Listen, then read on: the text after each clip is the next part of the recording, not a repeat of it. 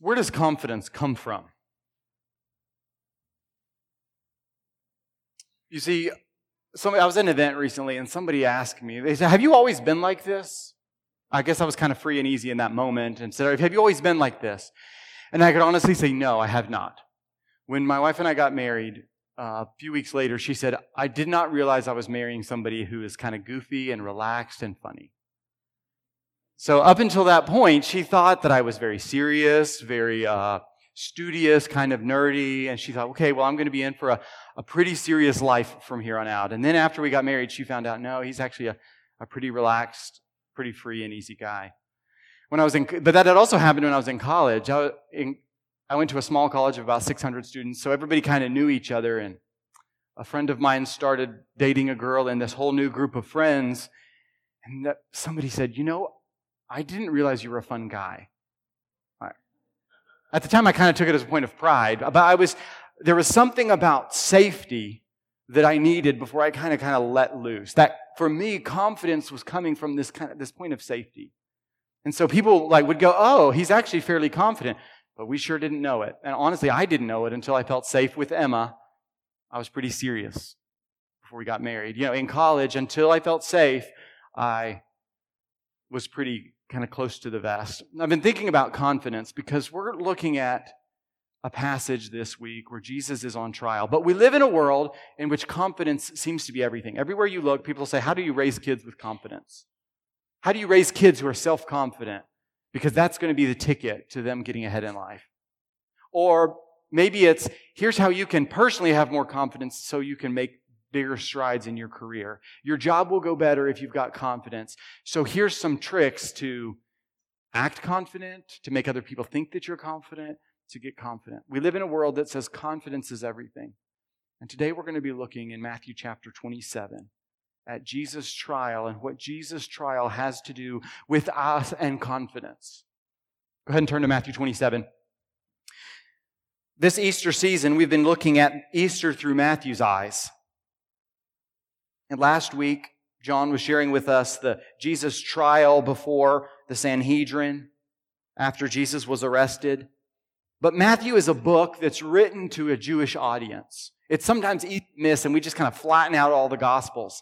But you see, Mark is like, give me the action. It's bam, bam, bam. Things happen, things happen, things happen. Written to a Gentile audience, like lots of facts, lots of history, details about women, details about poor that we don't find in the Gospels because that's his particular concern. And then we get to Matthew. Matthew was written by a Jewish former tax collector, disciple of Jesus. It starts with how Jesus is cut from the line of Abraham and David. And the whole thing seems to be written to a Jewish audience with this special concern for them. And we pick up the story in Matthew chapter 27, verse 1. Early in the morning, all the chief priests and the elders of the people made their plans how to have Jesus executed. So they bound him, led him away, and handed him over to Pilate, the governor. Let's pray. Father, we thank you for your word, and I pray that you will help me to preach it clearly and that you will transform us with your word. In Jesus' name, amen. What John talked about last week was Jesus before the Sanhedrin, the Jewish council, the Jewish leaders. In the middle of the night, they decide to put Jesus to death because of blasphemy. He claimed to be God. And then we get to chapter 27, verses 1 and 2, and it says that they have to make that decision again in the morning. The reason is because what they did the night before was totally illegal. They weren't supposed to make any kinds of rules or any kind of rulings or any kind of judgments in the middle of the night. So what they'd done was illegal, and so they had to wait until morning, but decided permanently, okay, this is what we're doing. So now it's legal. And they said they made their plans how to have Jesus executed. So they bound him, led him away, and handed him over to Pilate the governor. The Jewish leaders aren't allowed to put anybody to death, and so not only have they ruled that Jesus should be put to death for blasphemy, but they have to make plans because the Roman governor does not care about blasphemy. He's not going to put Jesus to death for blasphemy. So the Jewish leaders have to try and make this sham legal the next morning. They also have to make it stick, coming up with plans. And we're going to see those plans here in a second. So they're going to change the charge for Jesus. But then verse 3 changes the scene because when Judas, who had betrayed him, saw that Jesus was condemned, he was seized with remorse and returned the 30 pieces of silver to the chief priests and the elders. I have sinned, he said, for I have betrayed innocent blood. What is that to us? They replied. That's your responsibility. So Judas threw the money into the temple and left. Then he went away and hanged himself. The chief priest picked up the coins and said, "It is against the law to put this into the treasury since it is blood money." So they decided to use the money to buy the potter's field as a burial place for foreigners. That is why it has been called the field of blood to this day. Then what was spoken by Jeremiah the prophet was fulfilled. They took the 30 pieces of silver, the price set on him by the people of Israel, and they used them to buy the potter's field, as the Lord commanded me. I find this scene just totally heartbreaking. Because we usually look at Judas as, what a traitor, what a disappointment. Can you believe that he did this? And we've seen in the past couple weeks that Peter and the other disciples denied Jesus, deserting him too. But here, this is heartbreaking because Judas sees what they're trying to do, realizes that it's wrong, is overcome with remorse. But instead of going like Peter to see Jesus one more time, he tries to undo what he had done and filled with despair, kills himself. There's a difference between worldly sorrow and remorse and godly repentance. Judas can do what he'd done, but nothing can change the ruling of the Jews. So Judas, filled with remorse, goes and kills himself. But what I want you to notice is that the Jewish leaders, they don't dispute the charge that Jesus is innocent. And they're totally okay with trying to just cover up what they've done. They call it blood money. Like, they don't even say, this is legitimate what we've done. Blood money, we can't use this in the temple. Figure out some other use for it. And then, so they're not even fighting the charge of him saying that Jesus was innocent. How do we cover up the thing that we've done? And then it gives us this detail. Then what was spoken by Jeremiah the prophet was fulfilled. This like combines prophecy from Zechariah and from Jeremiah, and it was kind of a common thing in the Bible when they're combining several prophecies, say the name of the most well-known. And so they say that fulfills the word spoken by Jeremiah, but there are multiple fulfillments that are happening here. This points us to this is Jesus. This is not an accident. It's one of the reasons that we call this series Destined, because Jesus believed and acted in the entire book of Matthew as if this is my destiny. You guys aren't in control of some tragedy that's happening to me. This is fulfilling what God planned. So Judas is filled with remorse, and instead of repenting, despairs and kills himself. Then we pick up in verse 11, when Jesus goes on trial. Meanwhile, Jesus stood before the governor, and the governor asked him, "Are you the king of the Jews?" "You have said so," Jesus replied. When he was accused by the chief priests and the elders, he gave no answer. Then Pilate asked him, "Don't you hear the testimony they are bringing against you?" But Jesus made no reply, not even to a single charge, to the great amazement of the governor. Now it was the governor's custom at the festival to release a prisoner chosen by the crowd. At that time they had a well-known prisoner whose name was Jesus Barabbas. So when the crowd had gathered, Pilate asked them, "Which one do you want me to release to you, Jesus Barabbas or Jesus who is called the Messiah?" For he knew it was out of self-interest that they had handed over Jesus to him. While Pilate was sitting on the judge's seat, his wife sent him this message: "Don't have anything to do with that innocent man, for I have suffered a great deal today in a dream because of him." But the chief priests and the elders persuaded the crowd to ask for Barabbas and to have Jesus executed. "Which of the two do you want me to release to you?" asked the governor. "Barabbas," they answered. "What shall I do then with Jesus who is called the Messiah?" Pilate asked. They all answered, "Crucify him." "Why? What crime has he committed?" asked Pilate. But they shouted all the louder, "Crucify him." When Pilate saw that he was getting nowhere, but that instead an uproar was starting, he took water and washed his hands in front of the crowd. "I am innocent of this man's blood," he said. "It is your responsibility." All the people answered, "His blood is on us and on our children." So this is where the Jewish leaders changed. They had started and found Jesus guilty in the night for blasphemy, but they realized that's not going to stick, and that's not going to get Jesus killed. And so to Pilate, the Roman governor, they say that Jesus says he's the king of the Jews. Jesus is a rival to Caesar, and we can't have that. That would be disloyal to the Roman emperor. Charge. The governor is amazed because he's never seen somebody who doesn't answer any of the charges, who just stands there silent before him. And then he tries to figure out a way around it. And so he brings before them a well-known prisoner. The other Gospels tell us that he was an insurrectionist. He was a murderer. He was somebody who very clearly was an opponent of Rome. And he was very clearly a challenger to Caesar. And so he brings him out. And this translation says that his name is Jesus Barabbas. Many of the earliest manuscripts said Jesus Barabbas. It doesn't matter a ton whether his name was Jesus Barabbas, which was super common at the time for somebody to be named Jesus. But in this moment, he brings out Barabbas and Jesus, and he says, then he asks them, which one do you want me to release to you? Jesus Barabbas or Jesus called the Messiah? While he's sitting there, his wife comes to him and says, don't have anything to do with this man. Your translation might say innocent. It might say righteous. This man is perfect. Don't have anything to do with him. This is a sham. This is not what you should be trying. He asks again, who do you want me to release to you? And they say, release Barabbas. What am I going to do with Jesus then? I mean, at this point, the trial's just gone off the rails. Like the charges have changed. He's brought out two people and says, who do you want me to release? And then he's like, what judgment do you want me to give to this man? Like there's no like clear line of what Pilate is doing here aside from trying to get rid of responsibility and get rid of this Jesus. The people yell, crucify him. He's like, what crime has he committed? What kind of court case does the judge ask, what are you even charging him with? And the people don't answer that. They just yell even louder, crucify him. So Pilate washes his hands, brings that statement up again.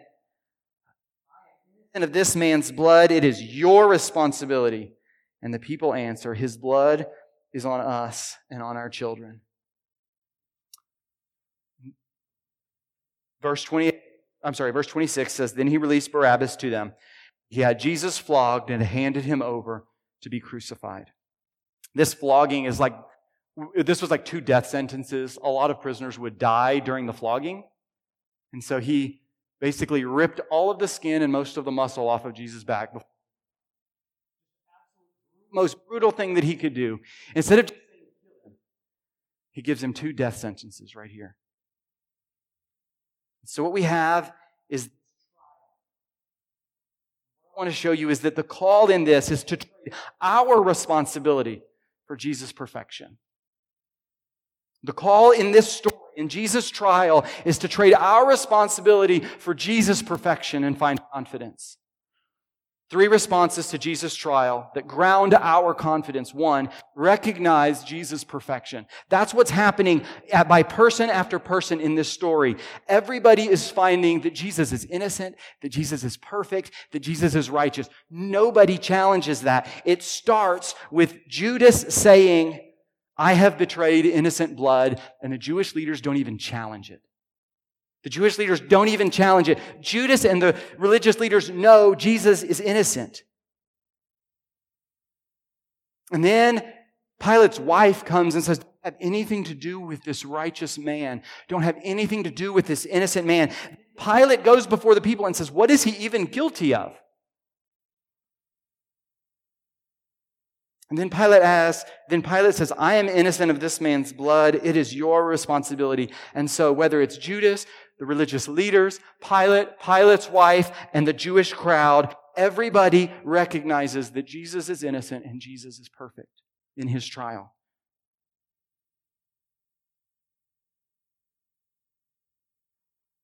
This all was happening during Passover weekend, when all of Israel would be absolutely obsessed with finding perfect lambs.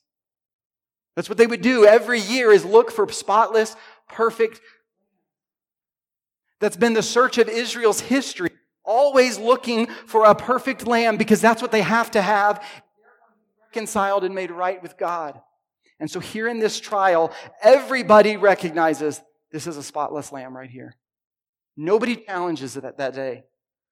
I read a book years ago where a missionary was telling the story of the Bible the way that he would tell that in Papua New Guinea with the tribes that he worked with, people with no background in the Bible. And one moment stuck with me from that book is he reaches a moment where he's talking about Jesus' death and how in Israel's history, whenever it came time for a sacrifice, they would go looking for a lamb that was spotless. And when they did, they would say this Greek word, telestai. It is finished. We found the lamb. And in this moment, everybody recognizes we found it. We found the one perfect man who is innocent, who is right. When we come to Easter weekend, we are supposed to look at Jesus like and say, Jesus is innocent. Jesus is perfect. Jesus is righteous. And so when we find other places in the gospel that tell us that we trade places with Jesus, we're actually trading places with an innocent, perfect, righteous person. And we can have confidence that nobody's ever going to bring a charge against Jesus. Nobody's ever going to bring a charge against us because Jesus was perfect. He was the spotless lamb that we needed. And so each of us look at this and go, okay, Jesus is not like me. Jesus is not like you, a few steps better, a little bit more enlightened. Jesus was perfect. The second response to Jesus' trial is to see our own responsibility. You see, this story is filled with people trying to buck responsibility. This isn't my fault. This isn't my responsibility. This is your responsibility. It's what the Jewish leaders told Judas. It's not our responsibility that you betrayed innocent blood. That's your responsibility. The Jewish leaders can't put Jesus to death, so they have to put it off onto Pilate.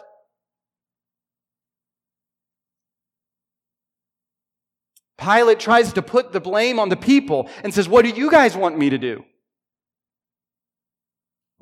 Pilate then goes even farther and washes his hands and says, I'm innocent of this man's blood. It's your responsibility. And then the people say, okay, yeah, we will be responsible.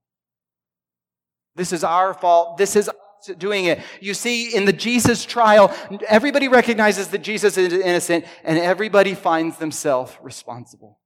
Everybody. One of the unfortunate things in Christian history is that Christians throughout history have thought that in this moment, that means the Jews are guilty. They've actually missed the point. You see, Christian leaders and churches throughout the generations have said, we can persecute Jews because of what they did to Jesus. And they've missed the fact that everybody, Jewish and Gentile alike, is responsible in this moment. All of us stand guilty before God. His blood is on us and on our children. It's not the Jews alone. And so everybody in the story is responsible, and everybody in this room is responsible. Each one of us. Romans 3, verse 19.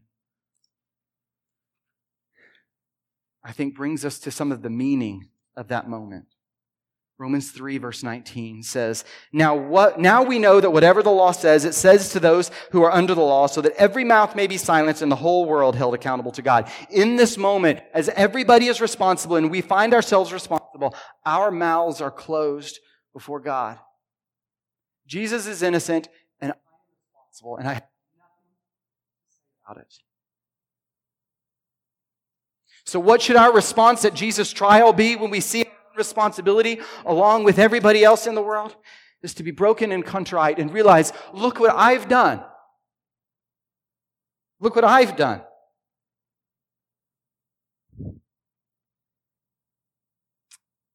And the third response to Jesus' trial is to trade our responsibility for His perfection. You see, at its very heart throughout this, not only does everybody recognize Jesus as perfect, not only does everybody realize that they're responsible, but also this whole story is set up as a trade. Everything in this story is about a trade. Jesus was traded for 30 pieces of silver by Judas. Jesus was traded with Barabbas, a rebel leader, a rebel threat to the Roman Empire. Jesus was traded for peace. This whole story is Jesus is innocent, we are responsible, and Jesus is a trade. You see, if we go into Easter weekend and we get to Good Friday and we just get heartbroken and say, oh, can you believe what people did to Jesus? We've missed the point. This says that this was to fulfill what was prophesied. God was absolutely in control of this, and God intended it as a trade of an innocent, perfect person in the place of responsible sinners.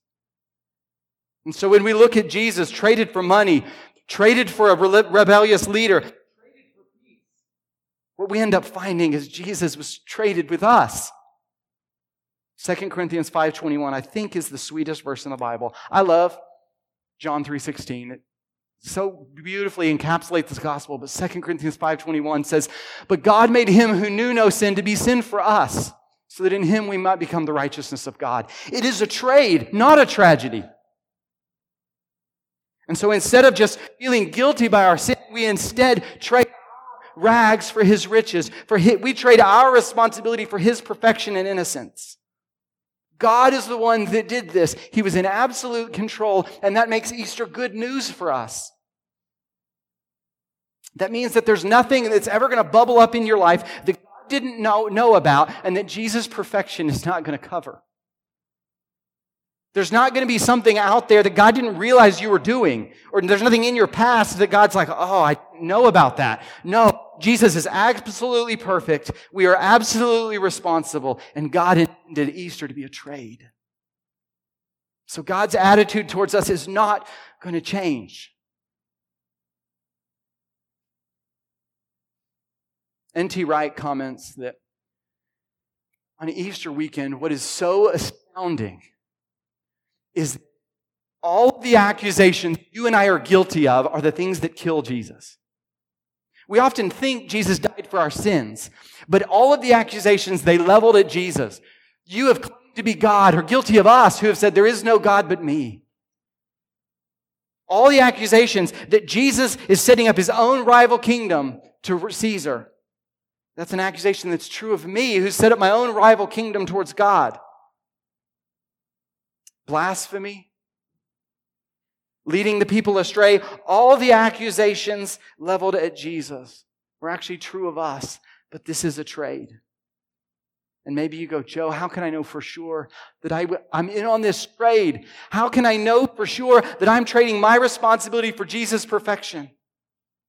How can I do that? The story of the Bible is the story that God made the world and he made it good, and he made humans and said they are very good. Will be little kings under me, the great king.